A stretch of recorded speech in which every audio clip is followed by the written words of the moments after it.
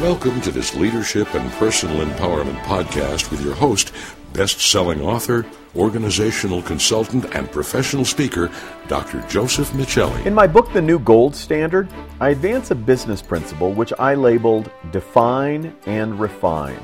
The principle emphasizes the importance of defining the experience you want customers to have with your staff and helping to refine that experience based on what is relevant to your customers. While several chapters of the New Gold Standard examine how Define and Refine applies to the Ritz-Carlton Hotel Company, I've been helping audiences understand how that concept relates to them.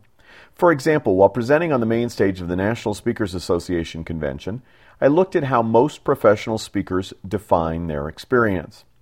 A quick review of professional speaker websites suggests that many present themselves somewhere on two emotional or intellectual dimensions. One dimension ranges from informational to transformational, and the other ranges from escape to purpose. So you could imagine a 2x2 grid with four quadrants: purposeful information, escapist transformation, or purposeful transformation. For a long time in the speaking industry, success could be assured for those who provided an experience geared at delivering purposeful information. However, when corporate training budgets decline, businesses turn to other less costly avenues for gaining purposeful information.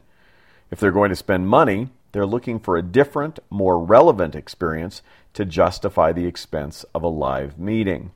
From my perspective, meeting planners are increasingly looking for a purposeful, transformational experience where people don't just come together to collect information, but where they purposefully transform from one state of being, like pessimistic, to another state of being, like hopeful. If my assessments are correct, relevance requires an adjustment from informational experiences to transformational ones.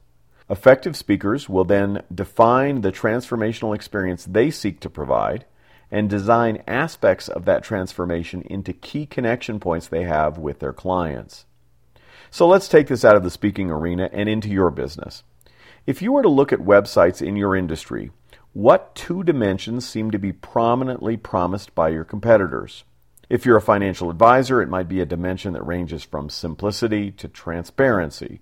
Or if you're a software designer, it may be something that ranges from ease of use to innovation. Whatever your two dimensions turn out to be, you can create a grid using those dimensions and look at where you are on that grid. You can then talk to your customers and determine where they see you on the grid. And you can look for trends in customer behavior to see if you may need to reposition your offerings for relevance. The Greek philosopher Heraclitus once noted that you can't step in the same river twice. While customer preferences may not be as transient as a river, we can keep providing the same river of experience when the customer has long since changed. For more resources and information about creating customer experiences, igniting staff empowerment, developing key leadership and communication skills, leveraging change, and mastering humor skills, please visit josephmichelli.com. That's JosephMichelli.com. Until next time, may your life be filled with abundant laughter and success.